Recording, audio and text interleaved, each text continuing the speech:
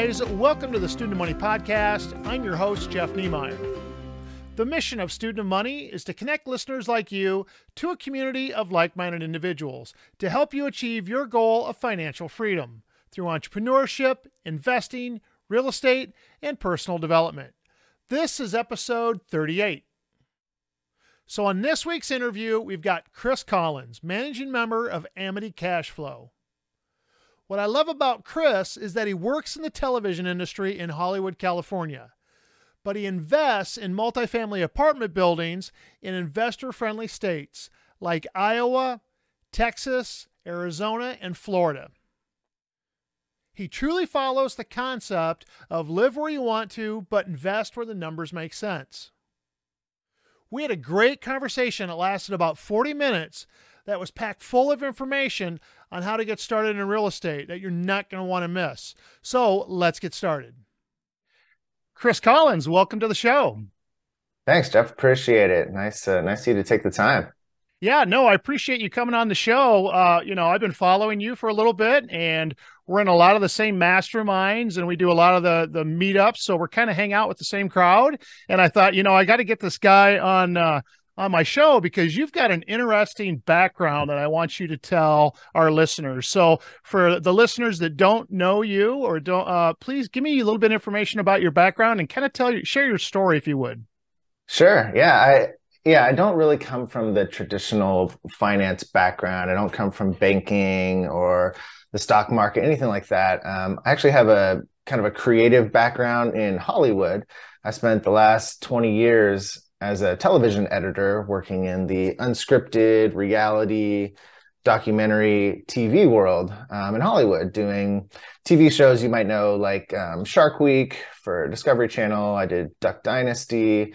I did America's Next Top Model for years. I worked for Amazon. I worked for Netflix and MTV and all these it's been a really fun career. That's been more my creative side. I'm also a drummer. I've been out on tour across this country many times.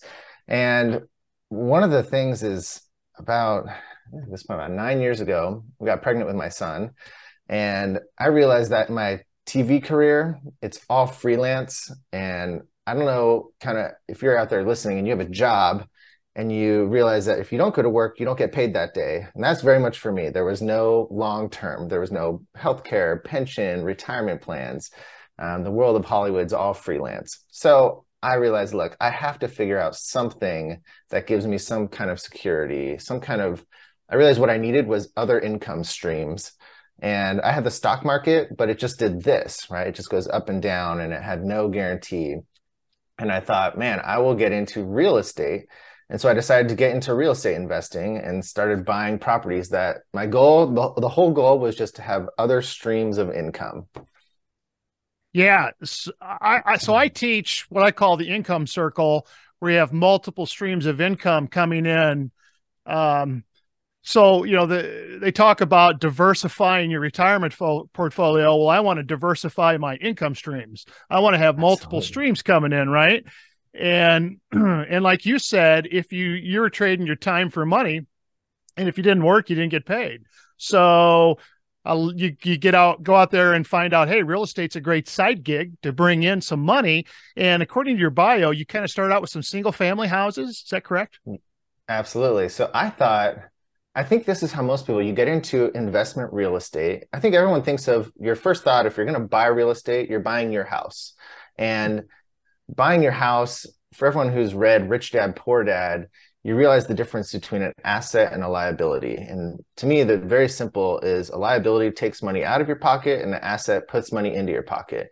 And a house is kind of a hybrid because every month you're writing a check out of your pocket and it sits on the bank side as an asset, but you're also building equity. So it's a little bit of both. But investment real estate is all on the asset side. And I thought, I have to build something that sends me money. And the simplest first thing I thought was buy houses. Like I'll buy a single family house, I'll rent it out to a resident and they're going to pay me rent every month. And I thought it doesn't get more simple. So I went and I started buying houses in Memphis, Tennessee. I had a great relationship with a guy named James there. And he walked me through the whole market. I flew out there. I took my wife. I took my son at the time. He was a little baby. I had these great pictures of this little baby walking around on a construction site as we built a couple of houses.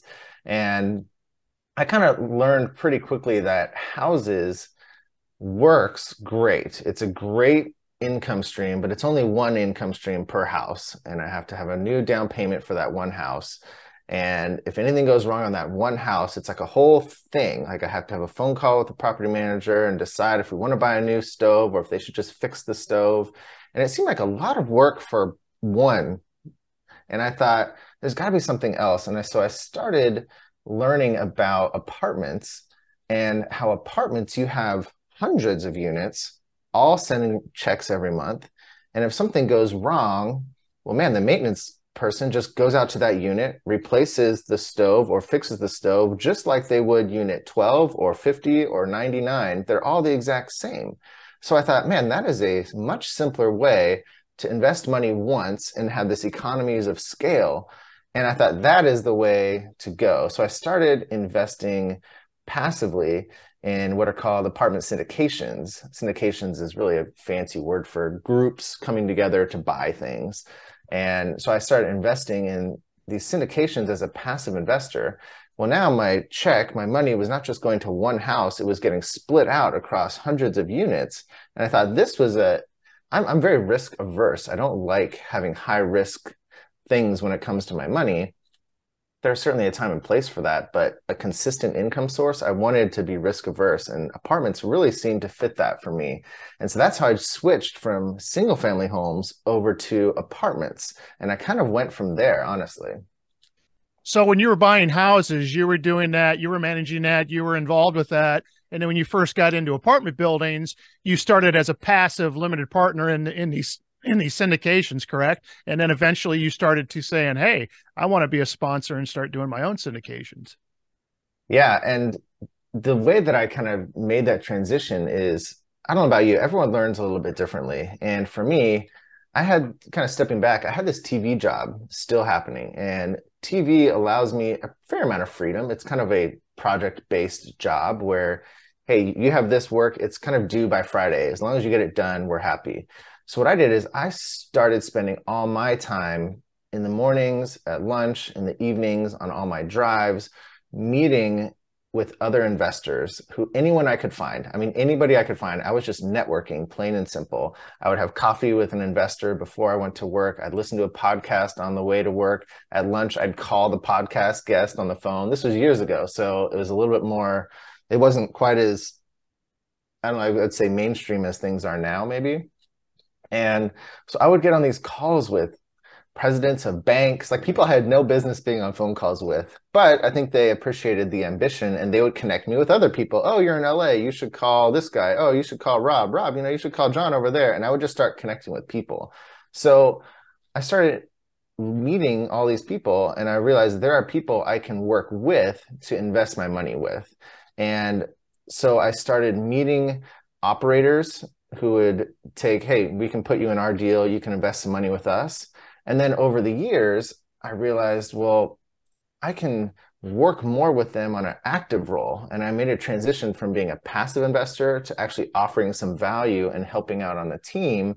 And so now I was more on the side of, okay, I'm going to step back. Here's really how the transition happened. I had a lot of friends in TV who they would hear what I was doing, right? It would be like a Monday morning. Oh, how was your weekend? Oh, it was good. We went out to the bar. We went to this concert. And I was like, oh, I just got back from Texas where I was looking at some properties. Everyone's ears perk up because they're like, that's not what we did. What are you talking about?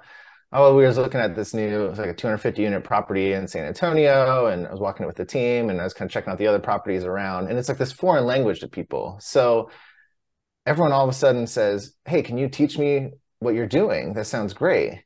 And at this point, it's been years. It's probably 5 years into my journey. I've been doing this morning, noon, and night. And I'm like, I can't teach you that over a lunch. It's not a quick thing. But maybe what I could do is help you if I'm on the active side, you guys could invest passively with me and my team that now I'm working with. So now I was able to help investors who didn't have the full-time capacity to jump into real estate, didn't have the desire they wanted to hang out with their family and do their job and just invest their money. So then I made that switch over from passive to active. I was helping investors in the TV world specifically at first, and I was working with partners that I'd been investing with for years at that point. That was the big switch for me. Exactly. So a lot of my investors are high net worth people that they want to focus just on, their job, what they do for their, if they're a doctor or if they're upper management, whatever it may be. So that's their bread and butter. They want to spend all their time building their wealth through there, and then they want to diversify their retirement, right? So bring in that diversification, and they know real estate is one of those three-legged stools, one of those things that you need to invest in. So instead of having all of their money in stocks in their company, they want to be a little more diversified. So they'll put some money into real estate, but again, they don't want to manage it. They don't want to fix the toilets. They don't want to be a landlord. They don't want to do any of those types of things. So they'll bring money to people like you and me to invest into real estate. So, it's a win-win for everybody, right? Absolutely. I mean, especially, a lot of these jobs, they don't have a lot of free time in them. Fortunately, the television industry, you can build free time in if you need to. If I needed to take a 3-hour lunch to take a meeting with an investor, I can just work later that evening. But if you're a doctor or if you work on Wall Street, there's hours. You can't just add hours on the day because your clients aren't going to come in at 9 o'clock at night. Well, for me, I can work 9 o'clock at night and get the work done. It's no problem. So a lot of people are kind of stuck in a groove where they can't just take the extra time. And a lot of people, frankly, don't want to take the time. It's a lot of work. There's a big difference between being a passive investor and being an active investor, where you're putting in hours and hours and plane flights and meetings and phone calls beyond just looking at the property online and writing a check. So there's a whole range of amount of work that you can do on these properties. And, most people don't want to do all that work like you and I do. I think you mentioned the other day on one of your short reels how what I again love about real estate is you have control over it. You have control over the income, you have control over the expenses, and you talked about that. I mean, certainly you can just bring in more money through vacancies, raising the rents, things like that, or you can add, say, coin laundry or more storage or do things like that just add value. And you can also decrease your expenses because income minus expenses, net operating income. So you kind of talked about how when you buy a house, so you're pointing to these houses that were up on the hill. I thought, by the way, I'm jealous that you're on the water in the middle of an Iowa winter. And I'm watching these videos of you out there on the ocean because I'm a boater and I love it. So, but I know so I feel very spoiled and grateful and blessed to be in Southern yeah. California. It's sunny year round here. Yeah, I spent a lot of time in Southern California in the Marine Corps, and I really enjoy it. So it's a beautiful area. But you're talking about these houses, how the prices for a house that you're going to buy and live in is based on the market, and really people will pay more than it's probably worth because they're going to live in it, and it's a different mentality. They're going to be in this thing long term. But what you were talking about is you can control the value and how you can inject equity and inject growth in an apartment building just by being well managed and being able to control income and expenses, correct? Correct. And it's really a difference with apartments versus houses. Because even my single family houses I had in Tennessee, I'm trying to find a picture of them. I had a couple of these Yeah. houses up here in Tennessee. I was excited when we could raise the rent. We're raising the rent $50 a month this year. I'm like, cool. Well, I had two of them. So there's $100 total, but that's kind of it. There's not much more I can do. And then that didn't increase the value of the house. So these are even rental properties. I'm controlling the income on them, but the house is only going to be worth what all the other houses on the block are worth. Now, sometimes I have seen that be an incredible strategy, because if you can buy a house, you can do nothing. And if everything just goes up around it, you magically make more money. So there is certainly a value in having houses. I think a lot of people want to downplay, like, oh, don't buy houses, just buy investment real estate. I'm like, look, I'd rather own a house, do nothing, and it goes up in value $500,000. That sounds great. But I don't have control over that. There's also the opportunity for that house to kind of sit flat or go down in value. But with our apartments, man, that it's called forced appreciation, right? Like that term blew my mind that, and it's not only just forcing appreciation, it's an equity multiple on the cap rates. So I don't know if we want to get into all that, but you can like exponentially increase the value of your property for every 10, 20, 30, $100 you increase the rent, or decrease the expenses. It has the same impact. The bottom line on any business, right? Income minus expenses is your bottom line. Well, if you can increase income and cut expenses, your bottom line just grows. And in apartments, we take that bottom line and we multiply it by a cap rate, and that gets an increased level of value on these properties. So to me, that was like a game changer, that we had some control, that our effort that went into these properties day in and day out was not just to satisfy the renters, and it was not just to keep a nice property, but it had this huge impact on our bottom line at the end of the day. Yeah, because for every dollar that you make in more profit, you can go to the bank and borrow against that, and that's tax-free money, right? That So is yeah, I mean, it's what they say, the wealthy never sell things, right? They just take loans against their assets. So they just refinance it. And so if you really want to get some cash out of a property, you don't have to sell it. You don't have to sell it to realize that money. You can simply just refinance it. Now, again, you got to have 20, 25, maybe 30% equity in there that I say is kind of trapped in there, that you can never pull it out because the bank's not going to refinance at a high loan to value. But you can pull some of that equity out. And again, that's tax free. So real estate is a game of debt and taxes and how you manage those. And so that's how come it's so profitable. So I'm going to ask you a question, and I'm curious on what your answer is. Would you rather have 100 single family houses or 100 unit apartment building? that's an interesting question. I mean, for me, I would rather have the 100 unit apartment building, just for the ease of doing it. If you have a 100 unit apartment building, you can put full-time professional property management in place. You can have a full-time maintenance, probably not a full staff, but you could have one or two maintenance people. So now you have 100 identical units. It might be split 2 bedrooms, 1 bedrooms, but for the most part, think of them as repeated units. They all look the same. You have your full-time property manager that knows everything about that property. As long as you pick that property in a good market with good economic drivers, high employment area, good income around there, where you're going to have good residents, and you have a great property manager, all you have to do as your job is to communicate with your property manager. We call that being the asset manager. You're managing the property manager. The property manager is on site every day. Well, if the 100 houses, you're splitting multiple property managers, probably in different markets. Every house is its own little unique butterfly, where everything, what kind of stove does that have? It's got the electric range, that has the gas range. Okay, that one has HVAC, but that one's got, it's got the in-wall units. Man, everything is its own small hassle. Now, I wouldn't turn down 100 houses. I mean, shoot, the income from 100 houses could be great. Yeah. And the lending is really favorable if you're buying residential, which is houses, versus apartments. It can be a little bit better.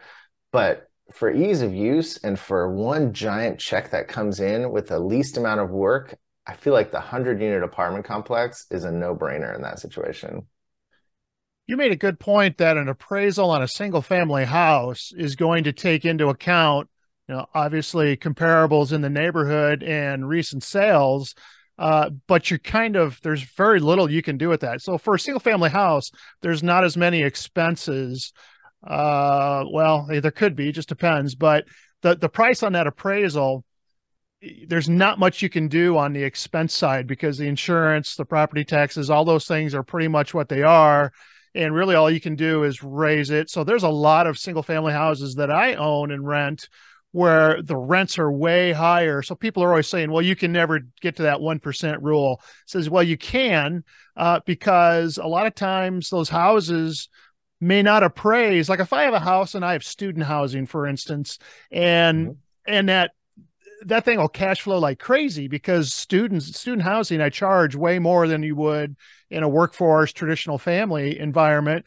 So when I go to the appraisal, they'll look at cash flow and they're like, but they're also looking at comp sales, things like that. So I'm like, it's cash flowing like crazy, but it won't necessarily increase the value for the appraisal because it doesn't count as much. Whereas an apartment building, they're just strictly looking at cash flow minus the expenses and then what's the cap rate, and then of course that's what the bank is going to lend on. So it's very easy to, like you said, force that equity into it with an apartment complex. So you also mentioned, which I thought was very interesting, so you're in Southern California, but yet you are a owner of two properties right here in Iowa in the city of Des Moines.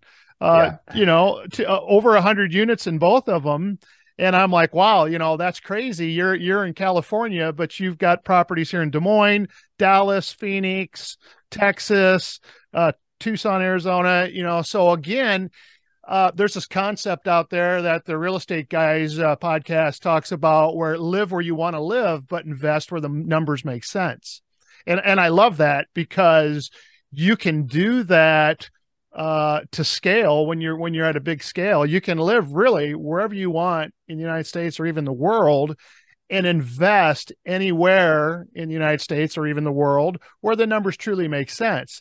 If you can scale it and do it, at a large scale where you can have property managers and things like that in those areas that are taking care of those units. Yeah, and you have to it's all about having a team or boots on the ground in that market. I think there's 4 markets you invest in, and this I learned from Rod Cleef, a good buddy of mine. You invest where you are now. Well, I live in Southern California. An investment property here is more speculative. You're hoping it jumps up in value, but you're not going to be able to rent it for cash flow positive.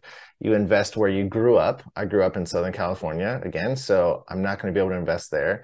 You invest somewhere where you have boots on the ground, where you know people that are there, or you invest somewhere where you want to retire or you want to spend a lot of time. Like, for instance, I love being in Hawaii. We're there a few times a year. I look to investing in Hawaii.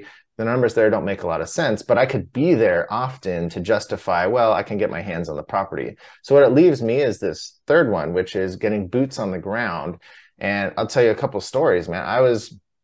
So I spend a lot of my time networking. I will physically go to the market, meet with people. Well, I had this kind of unique situation where I was on tour with my band. So I would fly into a market, our band would go to the hotel and crash, and I would go and have meetings with brokers, with other investors, property managers, anyone I could find in that market. So I would get to know people in the city that lived there. Well, now I fly back to California, I can pick up the phone and call my buddy Dan down in Dallas. So a couple different times, specifically, I'm like, hey, I'd call my buddy in Dallas. I'm looking at this like 5 unit, the 6 unit on the street over here. Can you go check it out for me? I feel like the pictures, I can't tell if it's sagging or if it's straight and it's just the camera was moved. Can you check it out for me? Within like 15 minutes, I have real photos back from my buddy who drove over there, looked at it himself, and he said, yeah, the foundation is in fact sagging. Don't go to that property. Okay, cool. Or I built up enough in a network in Cincinnati, Ohio. I was trying to buy there for a while. I looked at a property. I'm going to put this one under contract. It was an 8-unit property overlooking downtown. But I'm like, man, I could either get on a plane and fly out there, or I call up my lender and I go, hey, who's a local lender to the area. I've been building a relationship with him for about 8 months at that point. I go, this is the property I'm looking at, Kurt. Can you tell me what you think about it? He pulls it up on his computer. He goes, oh yeah, hold on one second. Puts me on hold. Comes back on. Hey, I just called my buddy. He lives on that street. He's going to go check it out for you. Okay. So 20 minutes later, his friend who lives on the street that I was literally looking at buying this property went over and looked at the property, gave me some intel on it. So that kind of a relationship you can't get on the internet. You can't get from Zillow or Redfin. You have to build relationships. But what it does is it makes me multiply to every area in the country that I can. So I don't have to be stuck in these first 2 where I'm living now or where I grew up. I can expand my markets and have real intel from that area where I know that if I invest in a property there, first, just my filters, right? I can get someone that's there to look at it in person and put their hands on it. So that way, when I fly out and check out the property, I already had a good sense of it. And then furthermore, if I'm here, but my properties are, as you said, they're all across the country, invested in Iowa, Texas, Arizona, Florida, and Tennessee, and Kentucky. I have teams that are there that I've built relationships with over the years that they can have their hands on the property on a daily basis if need be. And that's what a lot of my investors appreciate and count on is like, not only can the investors, they're not willing to maybe do all the time in learning real estate at a deep level, but the relationships that people like you and I build by spending time at conferences, by going out to the markets, by studying those markets and getting on phone calls with brokers every day, those relationships are pure gold, and you can't replace them with the internet, and you can't replace them with, a report that you downloaded. So it's worth the time, but it's also it takes time to build those relationships. That being said, I think a lot of people get scared that it's over, across the country, it's a few hours away. I'm like, well, a lot of times your direct neighborhood might not be the best place. You might have to drive 2 or 3 hours outside your area. Well, for me, I can fly from LA 2 or 3 hours and get most places across the country. So you're buying a flight instead of gas. Real estate's not a cheap game. So sometimes you just got to bite the bullet and get on a plane. But that's my spiel. That's my take about investing across the country. It's doable. I think building relationships is the first key part of that. Exactly. I mean, real estate's it's all real estate's local, and you got to know that market to really, again, when do you focus and when do you diversify? You really make your money when you focus on that particular niche. And if you can find somebody that you trust in those markets and it's well managed, good property management, you're maybe doing the asset management, but then the actual property management is being taken care of, then it's what I call an unfair advantage, is when you really focus down on this market. Robert Kiyosaki did a whole book on that, on just what's your unfair advantage, and focusing, whether it be focusing on your local market, like I'm pretty much in Eastern Iowa and Des Moines, and because that's what I know the cities, I know the state laws, I know everything, I know people in those markets, I know what what that market is all about. So that's my unfair advantage, and I will find deals way before they ever get listed with a realtor and things of that sort. Whereas if I was to go to Texas, I would have to partner with someone in that Texas, Dallas area, or wherever it may be, because I don't have the knowledge and that local knowledge, and therefore I would have to partner with somebody or find someone that I trust in that local market. And you're the person that everyone wants to know in my situation. So everyone in Hollywood, everyone in LA, everyone in San Diego, everyone in San Francisco, these really expensive markets, we need Jeff, who's in Iowa. So when Jeff says, look, I got a deal that you would not believe, because in California, you don't see these types of deals. But when Jeff brings the deal to the table and you go, look, I'm here, you can actually go and walk the property. You can put your hands on it. You can oversee the property manager on a daily basis if you needed to. Like, let's say at the beginning of a property, when you first buy it, that's when the most work goes into it. That's when you really need to be on site a lot. You need to be really making sure your business plan gets kicked off in the right way. I need Jeff in Iowa.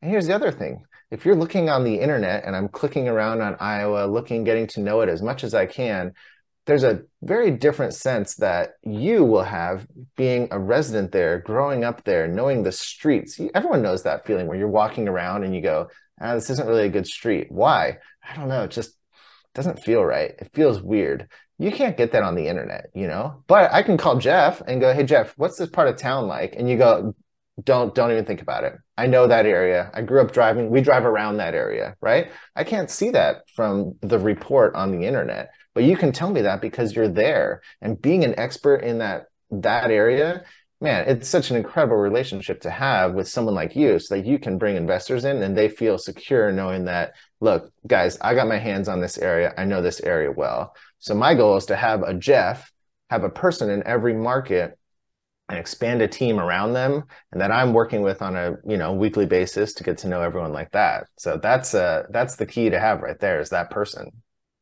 Yeah, and I tell a lot of people when they're just starting out to go drive neighborhoods and to go look around, and not only during the day, but also in the middle of the night. Go out there at 10 o'clock at night and see what it's like, because I can guarantee you it's going to be different after the sun goes down. There's, a whole different, yeah. How many, And it's not check. hard to do that. I think Yeah. people feel like that's overwhelming. Like, go drive a market. Like, well, I don't know what I'm looking for. Don't worry about that. Get on a plane, drive to Fort Worth, get on a plane, fly into Dallas, drive over to Fort Worth.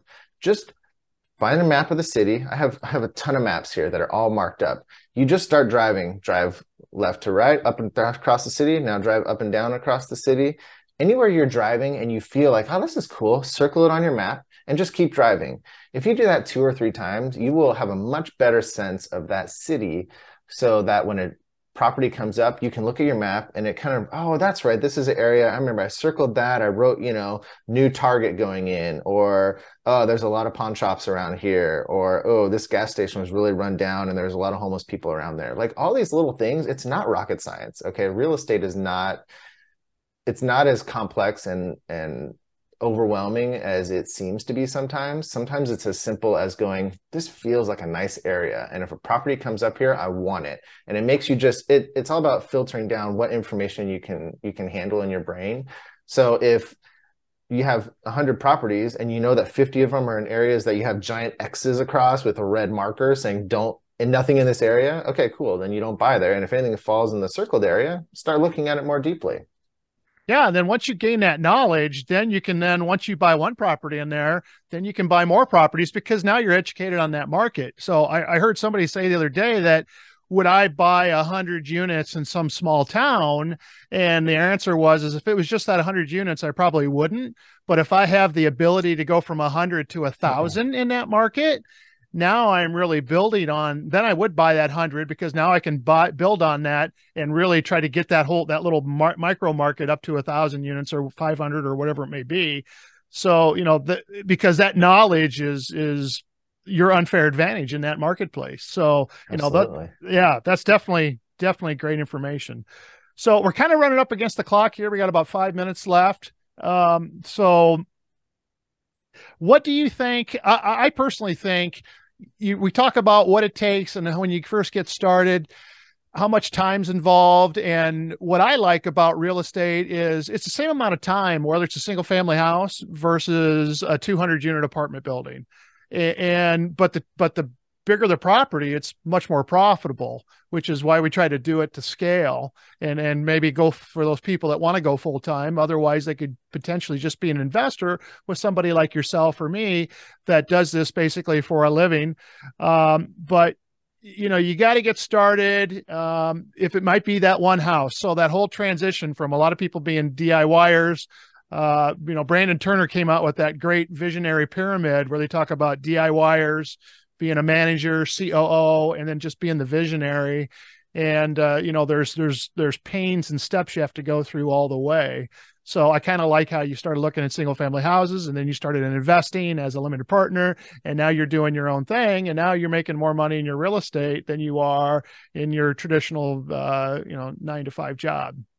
Yeah, and it took years to get there, and I appreciate you bringing that up. I mean, it's one of the things I'm really proud of. And I was at a networking event the other day, 2 weekends ago in Hollywood, and everyone's talking about the recent job they're working on, or if there's a lot of work right now, or there's not a lot of work right now.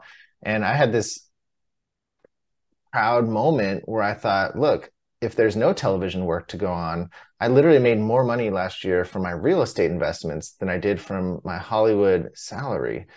I don't feel like, I guess what it gives me is it gives me that sense of security, knowing that if I don't work, if I don't edit a TV show, I'm fine. My family is fine. We have enough income coming in, and it just makes you realize that all that work is worth it, but you do have to start somewhere. And you mentioned, a video of Brandon Turner. I think a lot of people get overwhelmed with starting. And I tell people there's this super easy hack to get into real estate. And it just starts like this. Everyone's on social media these days. You jump on Facebook, you jump on Instagram, you jump on LinkedIn or TikTok. Find a bunch of influencers that are involved in the real estate space. I put out Facebook videos every day, Monday through Friday. They're usually 2 to 4 minutes. And I talk about something about real estate, investing in apartments. pick a couple people and just start following them, and then do your normal life. You do your Facebook scrolling, you go to your job.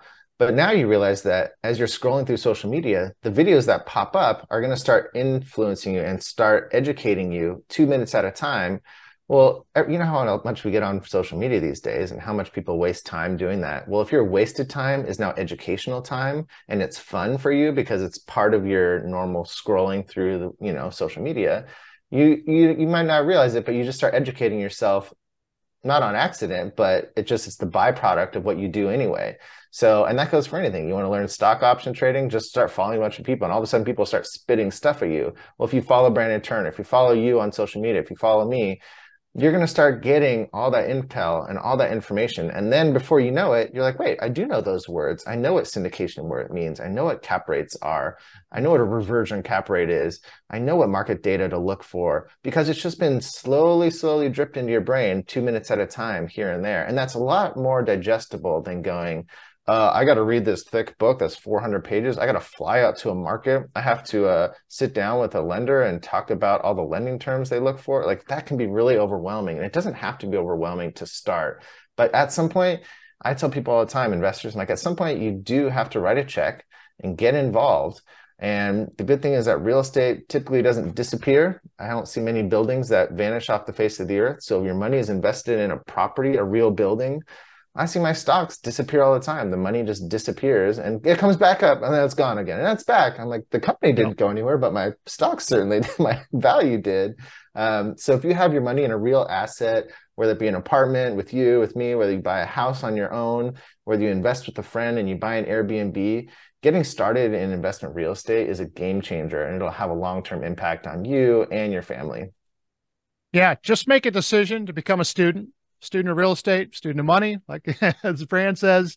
And, that's how you start. And pretty soon those YouTube algorithms and those Google algorithms will start to see that, hey, this is what you're looking at. And they're going to start feeding you that content. So, all right, we're under 2 minutes. So why don't you go ahead and tell our listeners how to get a hold of you and to find out some more information?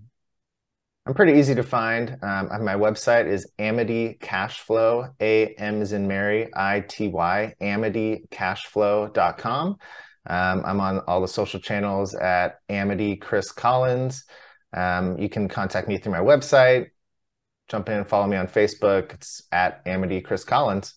And I put out videos every day, and I spend most of my mornings talking with investors. And I spend most of my afternoons doing work on the business and building our portfolio. All right. Thank you, Chris. I definitely follow you. I love your videos. Keep putting out more videos where you're on the ocean so that I can take a look at you on the water when I can't be. So we've got a few more months before the Mississippi unfreezes and I can get my boat on the water. But so anyway, thanks for joining us on the Student Money Podcast. And any last words? You got about 30 seconds. Man, no, I just appreciate your time. I mean, I've been my word for this last year has been gratitude and grateful. So I'm building my business like crazy this year. So thank you for having me on your podcast. I appreciate talking to your listeners, and thanks, Jeff. All right. Thank you. I'll let you go. All right, guys, that's our interview with Chris Collins. Let me know your thoughts in the comments. That's all I have for this week. So please make sure you subscribe and hit the like button.